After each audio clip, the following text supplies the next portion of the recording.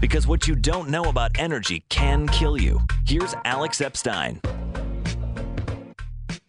Welcome to Power Hour. I'm Alex Epstein. On today's episode, I'm covering a topic I've wanted to cover in depth for some time, and this is the destructive power of ESG. In the past, I've talked about this thing called the ESG movement. I've talked actually a lot about how corporations can try to navigate it, but I've never had a full show just devoted to understanding the movement and what's bad about it and how we as citizens can counter it. So just to give you a little bit of context on why I'm particularly motivated to talk about it now, I think that this phenomenon of ESG corporate standards, and we'll go into this during the interview that's about to come up. I think it's risen to the point where I think it's an existential threat to energy around the world. So one example that came up in the last week is Larry Fink, who, if you're in the energy industry or in finance, I'm sure you know him. He's the CEO of BlackRock, which I think is the leading private financial institution in the world. They're known above all for what are called passive investments, so index funds that track the market.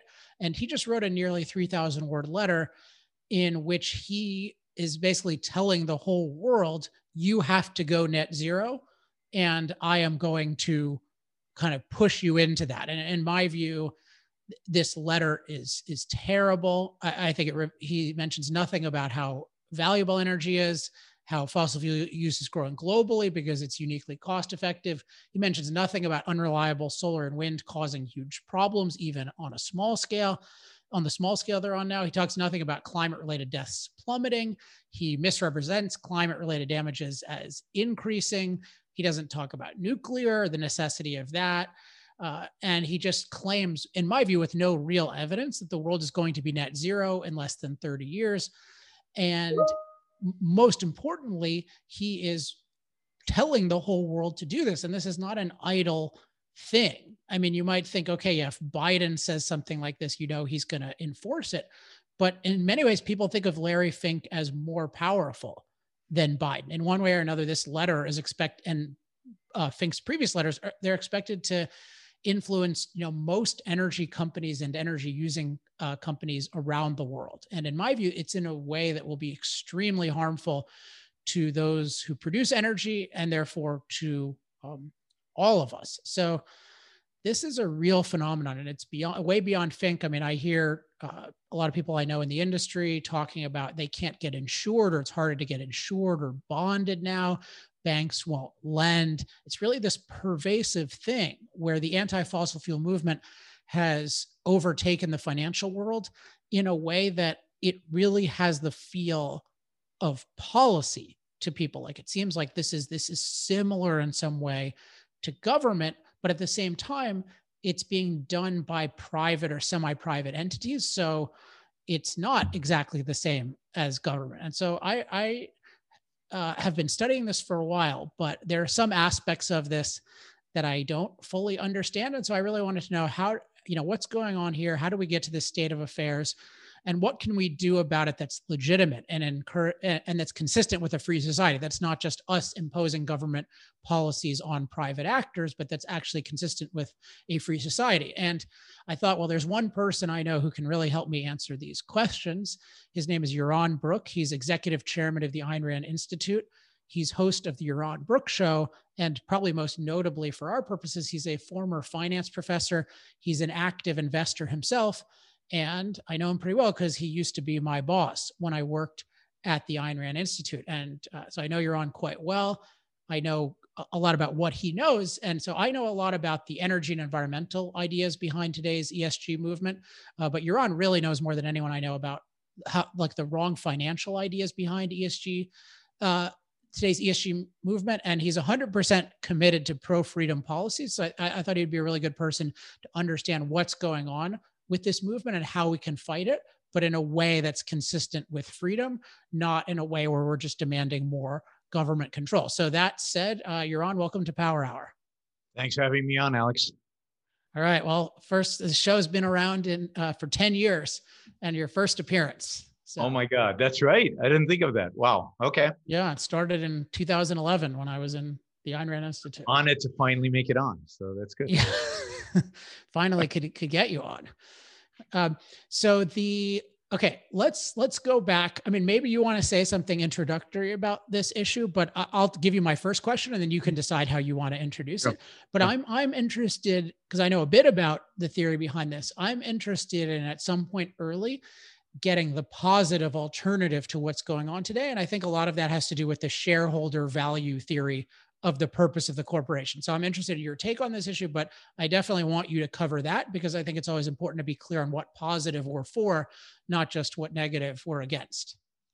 Yeah, absolutely. So, this whole ESG movement and, came out of the stakeholder theory approach, which is probably 30, 40 years old, and to some extent existed as far back as the 50s and was implemented to some extent in the 50s and 60s. But suddenly in the 70s, 80s, 90s, the dominant approach to corporations and corporate values, and certainly in the 19th century and early 20th century, was the idea that corporations' purpose is to maximize the value of shareholders. I mean, think about it this way. An entrepreneur might start a company for lots of different reasons. Some people start companies not because they want to maximize their wealth, not because they're trying to maximize profit. And some of those companies are nonprofits. They organize in the form of nonprofit. And then when people give them money, they know exactly that they're not going to result in a profit. They know exactly what the cause, what the mission, what the vision of the company is. And if you start a company, a small company, and you say, I don't really care about money, I've got this vision, but I need investors, I don't want to be a nonprofit, then people can give you money if they share your vision. The challenge is that once you go public and now your shares are traded, and now the people who own stock in a company, maybe thousands, millions of people, and are trading, there's no way for them to know every time what your vision is. There's no way for them to assess every time whether they agree, they don't agree, whether they think this is a good idea or not a good idea. There is a common contract, if you will, in the stock market, and always has been. And the idea is, if I buy a stock in the company, the managers who work for me, because stocks represent ownership, they are going to maximize economic profit, not accounting profit, economic profit, which means maximize shareholder wealth. That's what they're doing. And that's the basis on which I'm buying this share. And that is the standard. Now, there are exceptions. There's something called B Corps. I don't know if you've heard of B Corps. Yeah, C Corps. I have. Yeah, B Corps are kind of somewhere between a nonprofit and a for-profit. Now, are those publicly traded? They can be, but they have to advertise their B Corps, because the whole way in which you trade them is completely different. And they're never going to grow. Be too inclined to invest in one of those. Yeah, you wouldn't want to. Although, again, we'll get to BlackRock. Maybe you are invested if you're in an index fund that kind of BlackRock is in charge of. So, there is a legitimacy under corporate law for a standardized contract, which is called a C Corp, which all these corporations have. And then anybody entering and exiting knows exactly what the rules of the game are. And most of these corporations in the United States are incorporated in Delaware for a reason, because Delaware has really solid corporate law. It has principles by which guide the behavior of managers. So we have this contract to facilitate the workings of a modern capital market, which means raising capital, which means the proper allocation of capital. How do you allocate capital when some managers might not this decade be maximize shareholder wealth, but they might be pursuing some other goal? What is that goal? How do you monetize that goal? How do you value a stock where you don't know what they're actually doing in terms of the finances, because they might be pursuing something else? So that's one side of it. There's a fiduciary duty. It's in the law, right? It's in the law.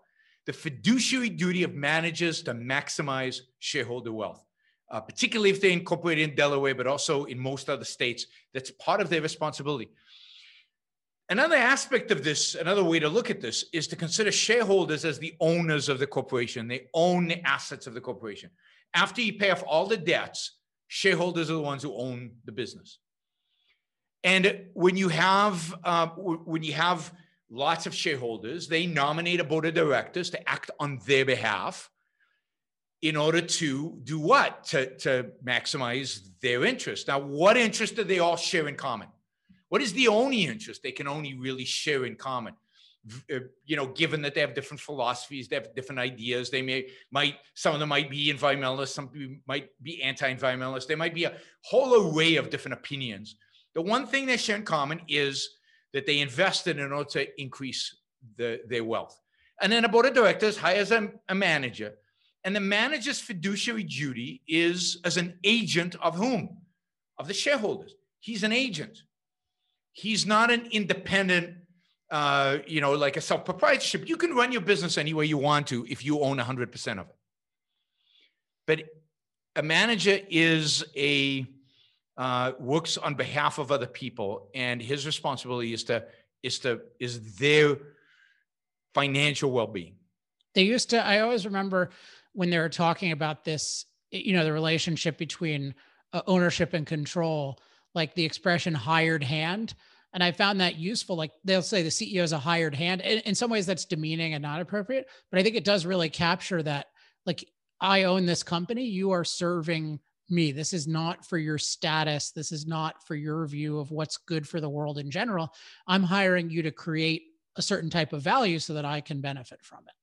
Absolutely. And CEOs don't last very long. If you look at publicly traded corporations in America, a CEO's lifespan as a CEO is quite short. It's a hard job.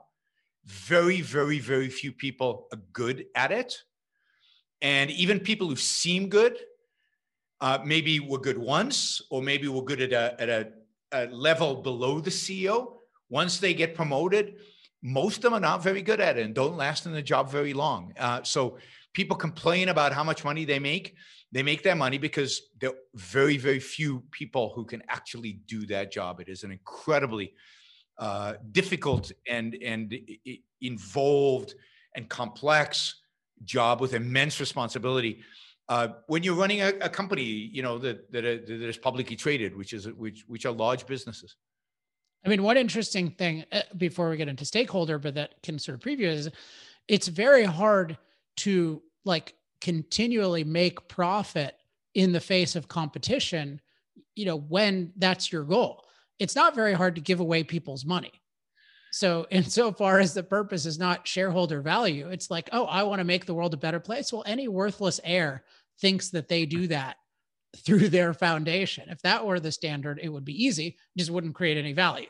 Creating wealth is enormously difficult. It's enormously difficult. And wealth at the scale that some of these businesses created.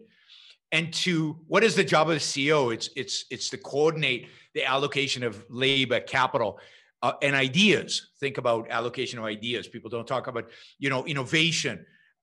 Create an environment where people want to innovate, are free to innovate, can innovate, and rewarded for innovation. And if you combine all that, the amount of energy and the amount of thinking that has to go into creating the right kind of environment, the right kind of business to create wealth, to create values, is immense. And it's a very, very rare talent, a skill that few people have it. And a lot of times you think somebody can do it and they fail miserably. And we've seen CEOs fail miserably in America. Repeatedly. And it is interesting in the context of the shareholder wealth, there has been an evolution in the way people have thought about it. Coming out of World War II, there was definitely this perception of there was no mechanism to make sure that these managers actually maximize shareholder wealth. Indeed, there was a famous book written in the 1930s during the Great Depression saying, we've got a real problem here. We've created these big corporations. Remember, capitalism is very young. So it's something that evolves. Nobody sat and invented capitalism or invented the corporation and then figured out how to maximize it. So in the 1930s, a book was written saying, we've got a real problem here. How do we make sure these managers actually do maximize shareholder wealth? They might do something else. And it's very difficult for shareholders to organize and get rid of those managers. It's really complicated. And indeed, we saw the consequence of that in the 50s, 60s, and into the 70s, Well, a lot of American businesses did things that did not maximize shareholder wealth, partially because they didn't have a lot of competition from overseas, so they were very profitable without the kind of competition that requires you to be sharp that exists maybe starting in the 70s and 80s. But they, for example, created conglomerates. They grew in size. Managers were compensated not based on shareholder wealth or based even on economic profit. They were compensated based on sales. So if you're compensated based on sales, what are you going to do? You maximize sales, even if you're not maximizing profits.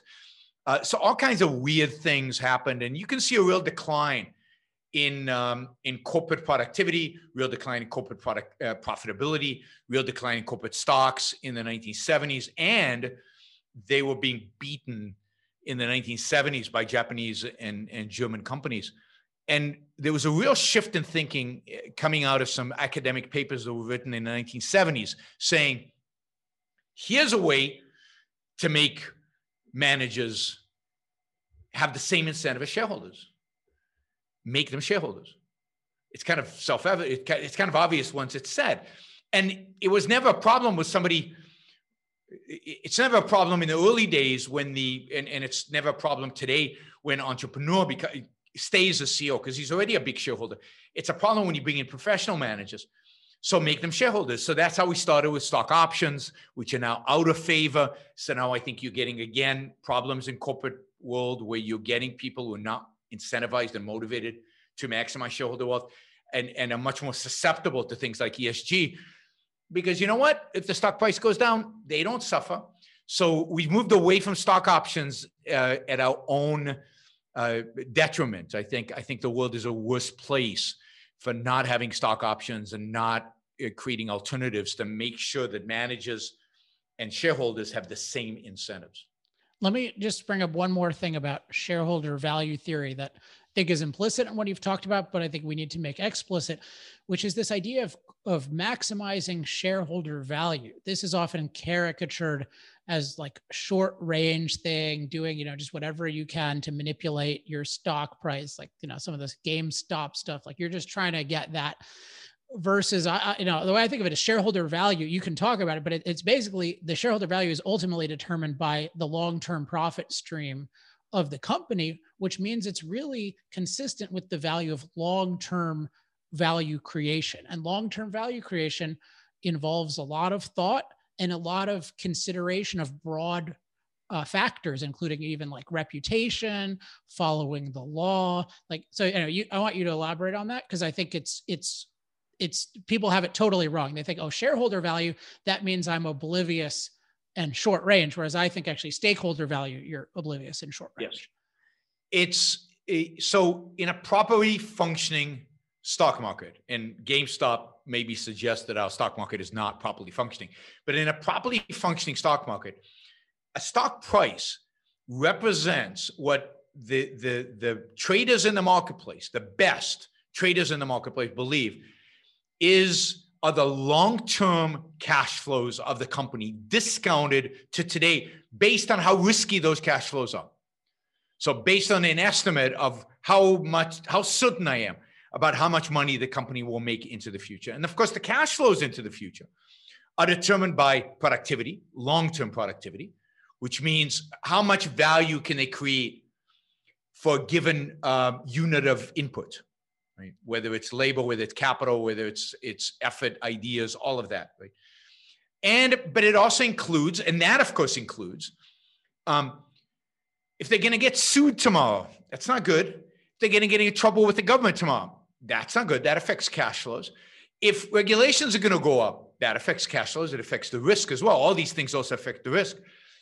If the manager is going to put all the money into a short-term gig that makes a lot of money today, but a lot less money tomorrow, then it's not clear how that affects your stock price. You'd have to measure the short-term gain versus the long-term pain, the long-term fact that you're going to have a lot less money. So all of this gets captured by one number, and that's the beauty of a stock price. It gets captured by the price of the stock today. And yes, the price of stock today can be manipulated up and down, but that's why I say in a properly functioning, on a regular basis, on a normal environment, that's what that stock price represents. So it's a great, it's a condensation of massive amounts of information. All these really, really smart people on Wall Street looking into the future, assessing the products that the company is going to launch, the profit margin on those profits, the quality of the management team going forward, who's going to replace the CEO, all of that, everything that's going to impact cash flows, and then assessing the risk associated with that and bringing it back down to one number. In that sense, it's a beautiful thing, and it's a beautiful, concrete manifestation of long-term thinking. So if, for example, people say, oh, the stock market's only about quarterly earnings. Well, it's surprising then for people when quarterly earnings might even exceed expectations sometimes. Sometimes you'll hear a company, quarterly earnings were higher than what the market expected, and the stock price goes down, and nobody gets why. Well, because maybe in the information that the market received that exceeded the short-term earning, there was information about the fact that it was at the expense of long-term earnings. Maybe there was something there telling us that, oh, yes, they made a lot of money now, but they're not going to make a lot of money later. And that's already priced. That gets immediately priced as soon as that information hits the market. So markets are amazingly long-term. Another good example I always use for that is biotech. Biotech is an industry where you don't see profits for a long time, sometimes decades. And yet venture capitalists invest, markets invest, you can IPO before you've ever made a profit. And the market's incredibly patient with these companies because they realize that when they generate a profit, it could be very large, but it takes a long time to do it. So no, I can't think of anything more long-term than markets, appropriately long-term, not fantasy driven, not whim worshiping, not there's no risk in the world. It's only going to get better, but appropriately long-term and considerate of the risks involved. Markets are beautiful in that sense. And the reason I wanted to focus on all this is because, again, I think to understand the negative, we need to understand the positive. And a lot of what's plausible about stakeholder theory is that shareholder theory is misrepresented, and people don't get, wow, we've got this amazing system where everyone is oriented toward value creation. I'll just say one quick thing about profit, because we're talking about future profits or future cash flows.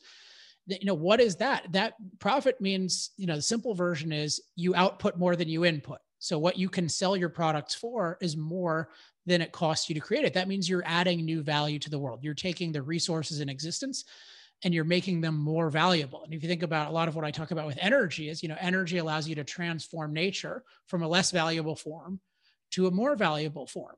And we have this whole system where everybody is being oriented toward that. People are being paid to do that.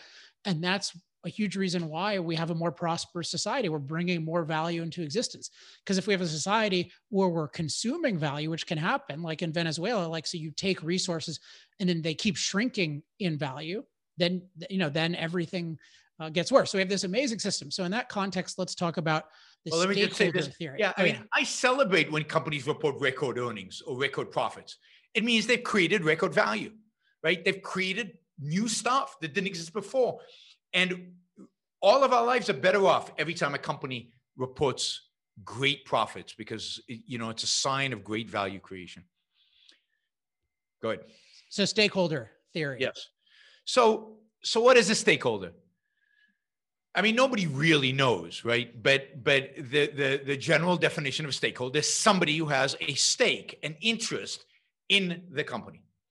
And when you ask people, okay, so who's a stakeholder? And I used to ask my students this, so let's make a list of stakeholders. And it could be very long, right? You could get 40, 50, 60 different categories of stakeholder, right? So for example, employees are an obvious stakeholder, right? They have an interest in the company. They hopefully want it to succeed because it provides them with a job. But, you start getting into ambiguities if, for example, let's say I want to move the plant to Mexico. Oh, you make it non-controversial. I'm in California. I want to move the plant to Kansas because moving the plant to Kansas, that's America first, and moving it to Mexico, that's opens up a whole political can of worms, which we won't go there. So I'm moving into Kansas. And I need to make a decision whether this is good or not. Well, the employees in California clearly are against it, right? It's not good for them, they say, right? Because they're going to lose their jobs. But what about the potential employees in Kansas? Are they stakeholders? Well, yeah, you could say that. So the potential employees in Kansas who would get jobs are stakeholders. What about suppliers are stakeholders? Obviously, shareholders are stakeholders, bondholders are stakeholders, banks are stakeholders. Everybody who has a relationship with or has a potential relationship with a company is a stakeholder. Some people talk about society being a stakeholder, so the economy, the general well-being of people in our society. So everybody in that sense is a stakeholder. People close by, maybe more so than people far away, but everybody's impacted. So stakeholders is this amorphous, undefinable category that basically includes everybody. And you're supposed to, as a good manager, as a board of directors, as a manager, you're supposed to maximize stakeholder well-being. Not wealth even, well-being. Now, first, it's hard enough to figure out anybody's well-being. And so we don't talk about shareholder well-being. We talk about shareholder wealth maximization because I can measure that. I can't measure their well-being, and they might not all agree on what their well-being is. So now start with stakeholders. Now I've got people whose decision is going to affect their well-being differently, right? I've got shareholders who want me to move to Kansas. Their well-being goes up. Employees in California, well-being goes down. My debtors, well, the move might be risky, so bonds might go down, so they're not happy. So their well-being. I mean, there's just if you've got all these stakeholders, you now have to basically you've got to create a utility chart. You've got to have pluses and minuses. Then you have to weigh them. Do I care more about employees than about bondholders? Probably, because they're employees, they're people, bondholders, they're financiers. Nobody likes financiers. I don't weight finance. What about my suppliers? What about the employees of my suppliers? What about the customers of my suppliers who might get disrupted if my relationship with my supplier? I mean, there's no end to it. And there's no mechanism by which to make decisions as a manager. So if I maximize shareholder wealth, I know what my parameters are. I have one goal, and that is to raise the stock price long term. What do I do if I'm a stakeholder theorist? How do I make any decision? And of course, what the stakeholder theorists will say, yes, but if you're just a shareholder wealth maximization, your employees are going to be unhappy, and your suppliers will be in it because you don't care about them because you're just focused on shareholders. And that is such a ludicrous position to have, because if I care about shareholder wealth, I care about creating value. I care about being successful as a business. You don't get successful and you don't make money by whipping your employees 3 days a week, like chaining them to their machines and whipping them. They're not maximum productive that way. And so it's the fact is that when you're focused on shareholder wealth, you treat your employees well. I mean, not super well, they all don't get massages every day, but you treat them well enough to maximize productivity given how much you're paying them. And you treat them well enough so they don't jump to the competitors, your best employees. And maybe you treat them well enough so your worst employees leave or you kick them out. You've got a standard by which you measure what treating them well is, how they impact shareholder wealth. And the same is true of suppliers. You don't stop paying your suppliers because they're not your shareholders and therefore you don't care about them. No, because you care about shareholders, you treat your suppliers well. And that's true of every one of the stakeholders is treated appropriately when you have the standard of shareholder wealth. You have one standard and you treat all the stakeholders based on that. But stakeholder theory gives you no guidance as to what to do tomorrow, as to how to perform as a business. It creates confusion and I think ultimately ineptitude, and that it has to, because it provides no guidance for actually performing. So isn't it just that, the proper way to think of these stakeholders insofar as they're all relevant, these are just considerations in value creation. So you consider, they're part of they're part of how you pursue it. So you think about like, yeah, how do I relate to employees in a way that's going to help me create this value? And how do I relate to suppliers? But you're considering them as a means, and that includes respecting their rights, but you're considering them as a means to the end of value creation. And that's your responsibility. I think morally, if you look at the opposite, what it means is that what leads to that as a goal? Like, oh, I'm just going to randomly, it's self-sacrifice. It's just saying that that the owners have no right to create value and benefit from it. Whatever value they have should just be sacrificed to the world. Because there's no logic at all in saying, if I want to make a profit, my goal should be the undefined well-being of a billion different people.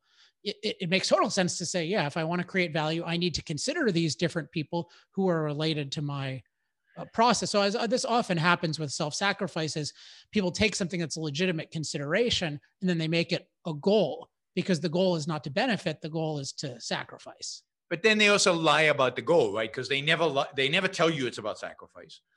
And they tell you that if you focus on stakeholders, shareholders will be better off. Shareholder will also be maximizing shareholder wealth. They tell you there's no conflict, right? Oh, we'll be creating values if we follow stakeholder theory. We'll still have robust companies. They'll still be successful. All of this, but you can't. Once you establish the standard is sacrifice, you can't. It doesn't work, and it cannot work. And the other thing to note is, and this is kind of a legal moral issue, but there is an issue of property rights here. Shareholders are owners. They get to decide.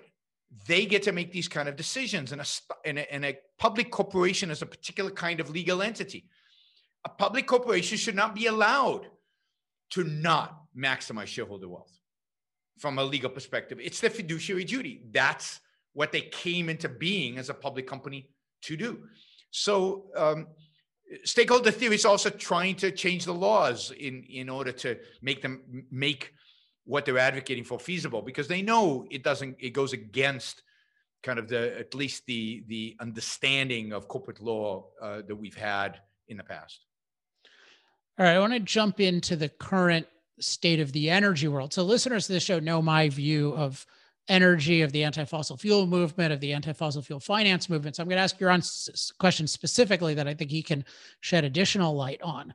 And so we have this stakeholder theory approach. It takes this form of ESG, what I call ESG standards of evaluation. So companies are being evaluated by how well do you comply with these environmental, social, governance metrics. And these metrics are determined by people, I think, who would generally be considered politically leftists insofar as it's a legitimate term.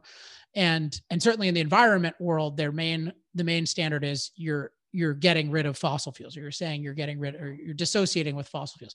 And just a quote from Larry Fink's letter, he says, given how central the energy transition will be to every company's growth prospects, we are asking companies to disclose a plan for how their business model will be compatible with a net zero economy. So there's this whole assumption now, net zero economy is good, it's going to happen. And now all these companies are going to get evaluated, and Larry Fink and these others have a lot of power. So I'm curious about, I know to a lot of people in the energy industry, this seems coercive. I'm curious, how coercive is it? And part of that is, how does government control of the economy, like there's a whole bunch of government control of the economy in terms of stock markets and all these things. And it's really hard for me to disentangle, like, what if this is really a free market phenomenon that might be immoral, but I need to fight against it purely morally, versus what's a political phenomenon. So help me untangle this. Well, first, there's a sense in which it's impossible to untangle, because the amount of government involvement is absurd. And it's even the two of us who've done this for a long time and look into this and are experts in our fields, it still, I think, surprises me the extent, once I go outside of, let's say, a narrow field that I'm looking at, the government's everywhere. So there's massive government influence on everything that is done. I mean, why is Larry Fink where he is today? Why does Larry Fink have this big, massive financial institution? Well, to a large extent, because he gets huge investments from pension plans. Which pension plans? Many of them public pension plans. Public pension plans, I would argue, wouldn't exist in a free market. We'd all have 401ks. We wouldn't have public pension plans. Public pension plans are perversion. They are a massive redistribution of wealth in a particularly corrupt way. And one day we can talk about why that is. But they wouldn't exist in a free market, not the way they're structured today. Not only that, public pension plans have boards. Significant percentage of membership on that board are public officials. So, for example, the largest investor in the United States is CalPERS.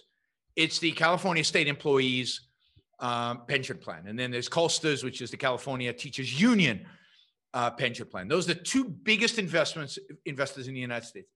The governor of California sits on the board of both of them. And a number of other political appointees sit on the board to decide investments of these big institutions. A lot of their money they put in BlackRock. So aren't they also bailed out by taxpayers? Well, to some extent will be one day, because it's not going to make enough money to be able to pay out as the baby boomers retire. So aren't some of them like defined benefit plans where they're like guaranteed to pay out a certain amount? So that just means that you can manage it terribly and then I have to pay it as a taxpayer. And I, as a politician, when I want to get the teachers to vote for me, can increase the benefit without asking you, the taxpayer. And by the time the benefit actually will get paid, because I increase it of people who retire, let's say, in the future, not today. So when the benefit will increase, I'll be long gone from office. And it's young people who will be paying for it, right? But the workers are not going to vote for you because you've just increased my pension benefit. I'm only going to retire in 20 years, but I know now that you did it. I'll vote for you. And in 20 years, you're gone. I'm retired, and taxpayers, their taxes will have to go up in order to bail me out. That's the kind of scam that I think should be made illegal immediately. Defined benefits plans for public employees is a moral travesty and should be abolished immediately, but it won't be. So now think of Larry Fink, and I'm not saying this is what happens, but CalPERS comes to Larry Fink and says, you want to keep getting our billions of dollars? Well, we now have ESG standards because we're not setting our standards based on what is going to maximize the amount of money for our pensioners, because we don't really care, because we've got a backstop from taxpayers. Taxpayers are going to bail us out if we don't meet our quota. So if we only get 6% instead of 8%, who cares? And plus we won't be there again. We, the trustees today, won't be there when it gets into trouble, and taxpayers will bail us out.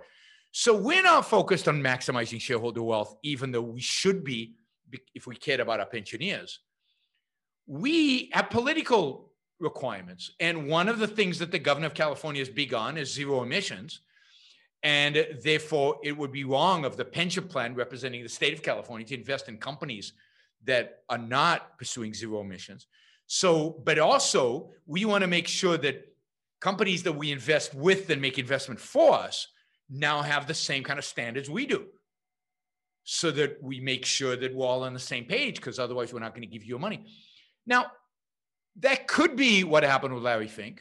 I don't know. But it also could be that Larry Fink is convinced by the environmentalist and he believes it. And he's dedicated to it. And it could be that he also believes in the stakeholder theory. Now, one wonders how somebody like that could have gotten as rich as Larry Fink has, believing all these things. But, people compartmentalize and they can be different things at different times. And he thinks, look, I really believe in that the world is going to end or whatever. I really believe zero carbon is a good goal. I have power. I have economic power. It's not political power. It's economic power, but I have power.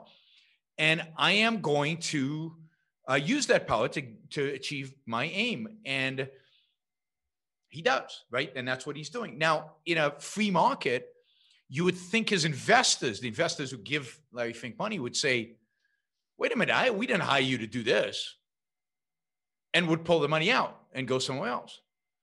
But then the investors have to be convinced that a zero carbon is not a good thing, right? Well, but what about this? Like, okay, so I don't have any I don't have any BlackRock, but let's say a Vanguard, which is committed to some of the same terrible things.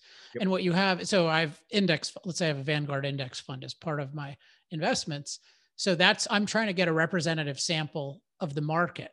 I sure as hell am not trying to get ExxonMobil to be a solar company, Yep. or any of these companies to commit to net zero.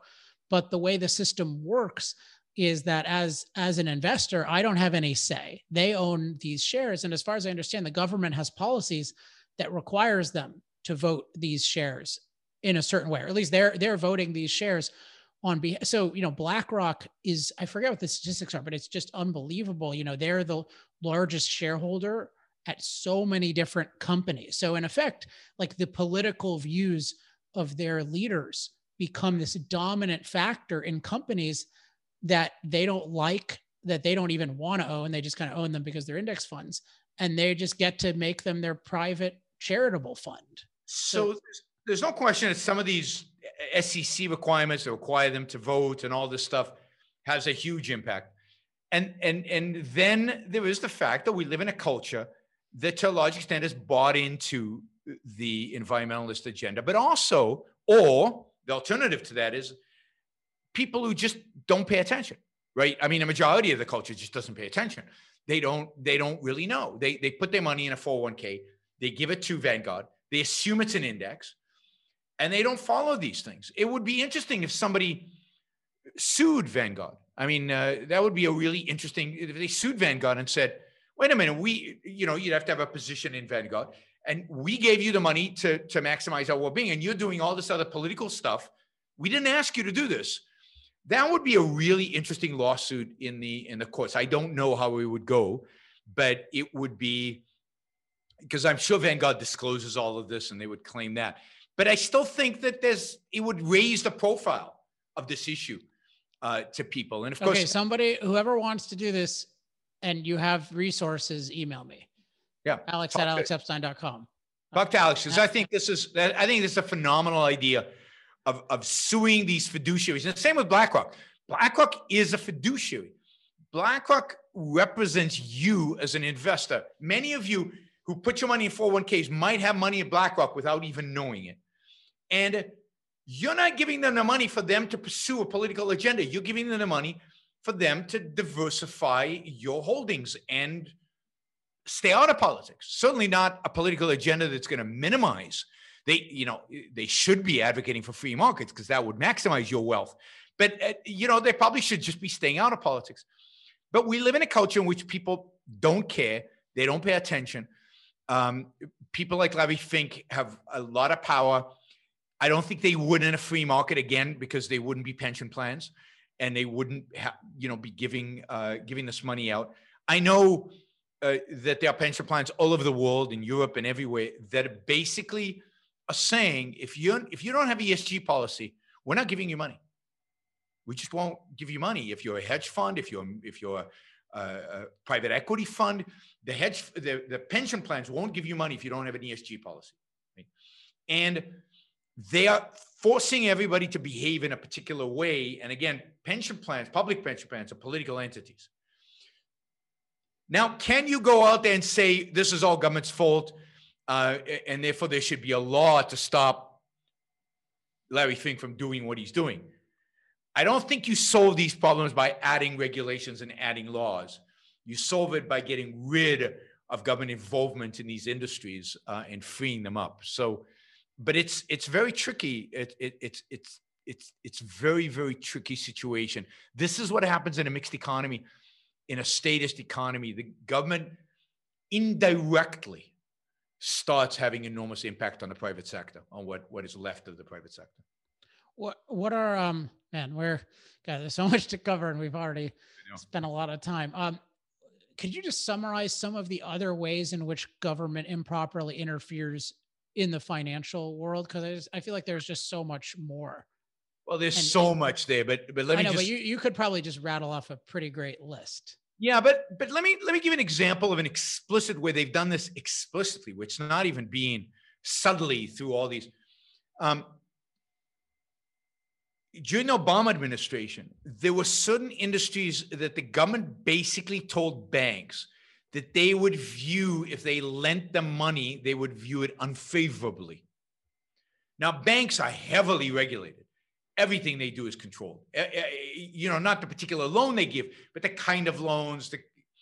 And basically, there were certain industries: the gun industry, the private education industry, the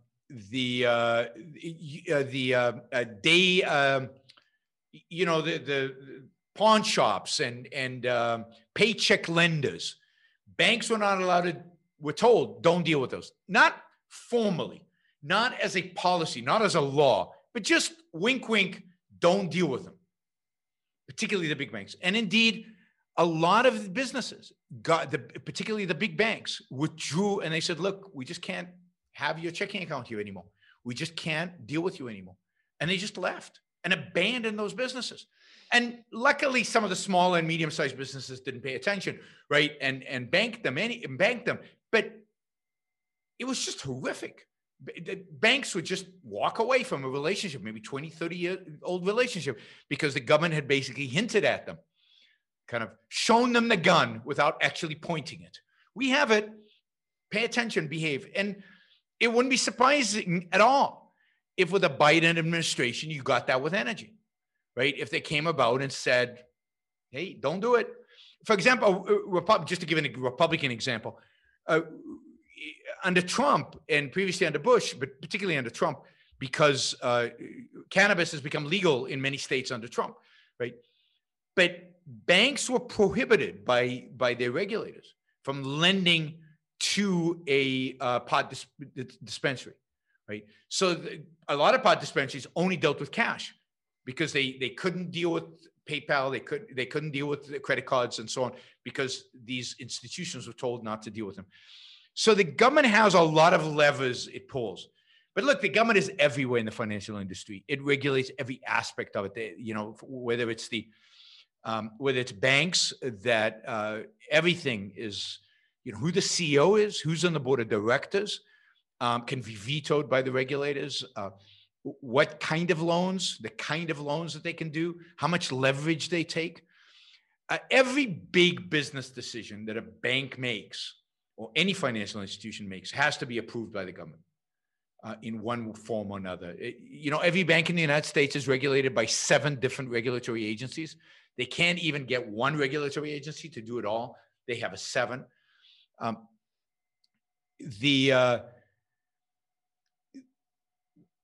The composition of the ownership of banks, but also who banks can own. In the JP Morgan days, this is before the Great Depression, a bank could own a non-bank company. So Citibank could own Exxon, right? Today, Citibank can't own Exxon, and Citibank can't sit on the board of Exxon. Now, that again creates, it's kind of cool to have bankers on your board of directors because they're pretty smart. They know business. They highly motivated because they're in, they're your bankers. And now they own stock as well, and they sit on the board of directors. Highly motivated. But since 1933, they're not allowed to. So the 1933-34 security laws that still hold are very, very involved and basically regulate, almost every aspect of a financial transaction. Hedge funds that used to be unregulated in the old days means 30, 40 years ago, barely any regulations. Today, just recently, in the last few days, I found out that there's a new regulation out on how hedge funds can market themselves. It's 500 pages long. Where do you even start, right? So there's no aspect of the finance that is not regulated, except that the government still doesn't tell BlackRock where they can invest and where they can't, right? So BlackRock still makes that decision. How much they can have in any particular position, the government dictates, and what kind of reporting and how much information they have to give, the government dictates all of that to great lengths. But what companies they invest in, they don't. But they might, because that could be coming down the pipe in terms of, I think, particularly in terms of energy. All right. Well, I'm looking at my list of questions. I'm going to try to convince you to come on again. soon because I just have too many and it's just going to be great. But let me raise one final big topic. Maybe we can talk for 10 minutes and then I'll try to cajole you into coming again.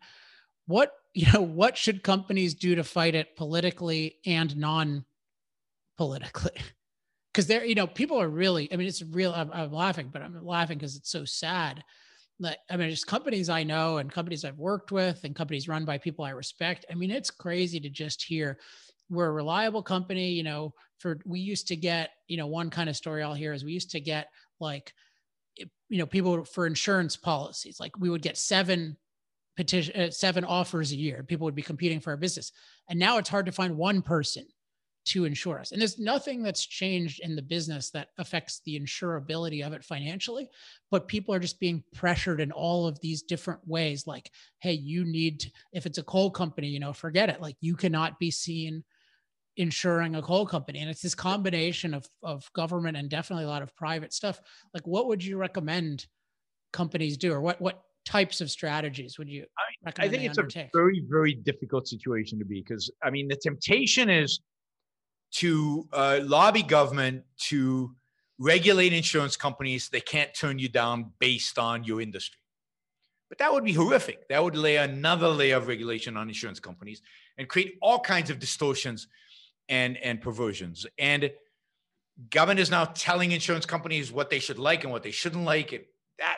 That is completely off.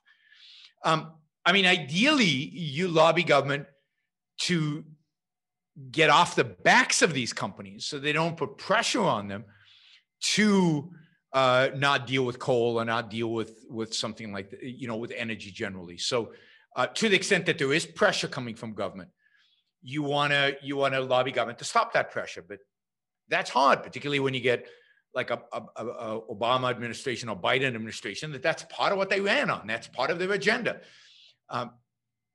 I think the only way to do it long term is through a PR kind of campaign that, points this out to people. And I think what it needs to be pointed out is the cost. And it needs to be pointed out both to the shareholders of the insurance company. Hey, do you know your insurance company won't insure us even though they make money off of us? Your insurance company is no longer trying to maximize your wealth. They're doing something political. And are you sure you want to support that? But to the culture generally, we need to change the attitude. They need to fight back against a Larry Fink and tell him that it's not his job, not his responsibility. Now, there's going to be pain, but there's going to be pain no matter what they do, right? So if they leave it alone, as you know, for the energy industry, if they don't do anything, they're going to get clobbered by the government. And if they stand up for themselves, they're going to get clobbered by the government. The question is, what is the moral thing to do? And ultimately, long-term, what's the practical thing to do? Doing nothing, we know exactly what happens. And standing up and fighting, we don't know exactly what happened. They could win, right? And so it's clear, particularly given where we are, with this great reset, with the Biden administration, with just the general momentum around climate change and the evil of fossil fuels. We know where this is heading. You've got to stand up and fight, even if you land up losing. At least you lose fighting. But you've got to make the case that every American is losing. They're losing because the case you make, because energy becomes more expensive or scarce or whatever. But they're also losing because they think they're investing in these mutual funds. They think they're investing in 401ks. They think their pension plans care about them. But no, they don't. The pension plans, these investors, these 401ks, these mutual funds are not pursuing your interests, even though they sold your product on the assumption that they were. They are making political investments in your name. Remember, Larry Fink, he's a billionaire, but he's not investing his money. He's investing my money and your money and lots of the people listening's money. And if all of us say, wait a minute, Larry, you can't do that. We don't agree. We'll either pull it out or we're gonna make a real big deal out of this. And when you realize if you're a cop or if you're a fireman or if you're a teacher and you belong to a union and there's a pension plan, you should be outraged that they are not trying to maximize your pension in the future, but instead they are trying to pursue some political ideological avenue. And if you're a taxpayer and you're going to have to bail out all these pension plans, you should be motivated to lobby your politicians to try to have the pension plan at least try to maximize wealth, maximize values, so the bailout is going to be as small as possible. So really everybody out there, and we're talking about hundreds of millions of people, everybody really has a strong incentive that financial markets are focused on value creation rather than on an anti-economic growth and anti-human flourishing agenda of the ESG movement. All right. That is a very good start. I have lots of questions and I want to keep talking about this in the future. So maybe I'll figure out maybe I'll convince you to come back. Tell the listeners where they can learn more about you. And you have a podcast yourself. So I have a podcast called The Yaron Brook Show. It's a primarily YouTube channel, but it's also on iTunes and all the podcasting apps. I do, about 4, sometimes 5 a week. And they vary in length from an hour, 20 minutes to 3 hours, depending on the topic and depending on how many questions I get. So you can find me there. I also am the author of a few books. Equal is Unfair is right there with our common friend, Don Watkins. And and of course I'm on Twitter and I'm on Facebook and I'm on every social media platform in the English language. Known to man. TikTok? What's that? TikTok? Yes, I'm definitely on TikTok. There are videos of me. You are? Yes, I am on TikTok. And I have people who put me on every single platform. So gotcha. It's there. But you really, if you want to engage with me, then it's Twitter, primarily Twitter, a little bit. On Facebook, stuff happens, but I don't really follow Facebook. Too much work. Twitter is nice because it's short. Yes, it is. It is short. Twitter has a lot of benefits. Let's hope we don't get kicked off soon, because if we do, I'm sure we'll acknowledge their right to do it, but we'll be even less impressed with their content. I'm not impressed with their standards, and I'm not impressed with the non-objectivity of it. But so far, I see no indication that at least I'm going to get knocked off. You're in a much more difficult situation, I think. Because you're much more focused and concentrated on one thing where the politics of it are clear, unequivocal, where the position of the people there is clear. Mine is even though I share your views on energy, I cover a whole array, and it's hard for them to focus on me as this bad guy on this one thing that's a hot button issue for everybody. So I think I'll survive longer. I think I have very definite ideas of what they look for. I mean, my view, just for anyone who cares, is I think it's very hazardous, like with anything scientific. Like if you're trying to say something real, like if you say anything resembling like there is no global warming, then so that's why like every post, I'll like climate change is real, but right. and it's I know I'm very focused on climate danger, like declining climate related deaths and that kind of thing. But yeah, with COVID or other stuff, like if you take a position that's seen as, okay, this is just a direct contradiction to the scientists, their fact checkers in Indonesia or whatever will be like, no. And then it'll be like, oh, yep. We saved the world from your distortions. All right, you're on. Yeah. So check. Happy to come back on again so we can continue this. This is good content. All right. Thanks for coming on. Thanks. My pleasure. Bye. Thanks again to Yaron Brook for coming on the show. It's good to talk to him. I've been on his show a couple of times and we've talked a lot independently of that, but I'm glad for this audience to be introduced to his perspective. And I'm really glad we covered the positives of the shareholder approach. I just think the amazingness of the shareholder-based market is just totally overlooked today.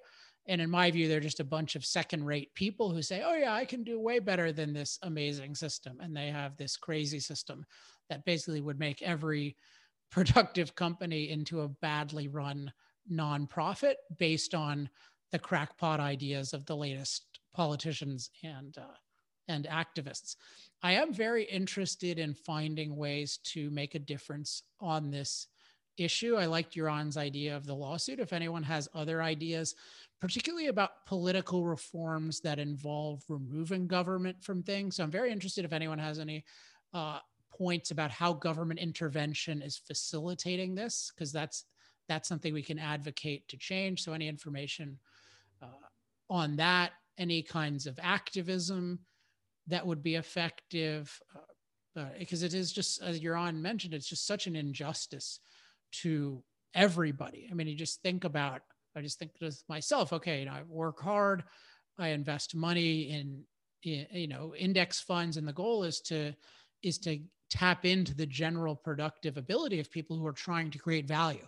And then there are these interlopers who are basically telling them, in effect, don't create value, just follow this current fashionable idea that ultimately really came from this guy, Bill McKibben, who's I know his ideas well, and I've interacted with him some. And I think this is an anti-human person who has no concern for value creation, certainly no knowledge about it. And people like Al Gore, are very formative in this movement. So when you're taking management advice and investment advice from Al Gore and Bill McKibben, you have a big problem.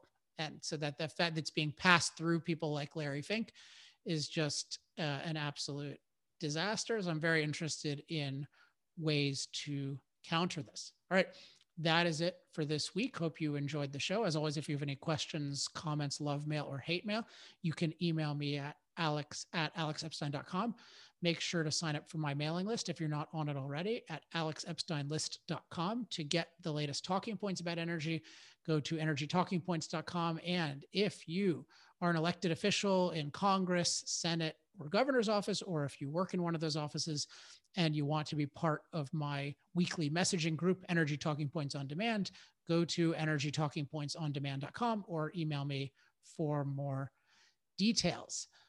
Let's see, anything else? Oh, if you want to support the research and development work at the Center for Industrial Progress, as well as our promotional efforts, then you can become an accelerator or become even more of an accelerator at industrialprogress.com/accelerate. It is February 1st. I am delivering a manuscript of a new book about fossil fuels on March 2nd. The accelerators have definitely accelerated that process. It's been a long process, but it has been worth it. And it's been really exciting to try to create a whole new level of explanation of this issue. All right, not sure exactly what I'll be covering next week, but promise it'll be something good. So until then, I'm Alex Epstein. This has been Power Hour. Power Hour. Life, liberty, and the pursuit of energy. Power Hour. The antidote to shallow thinking about energy issues.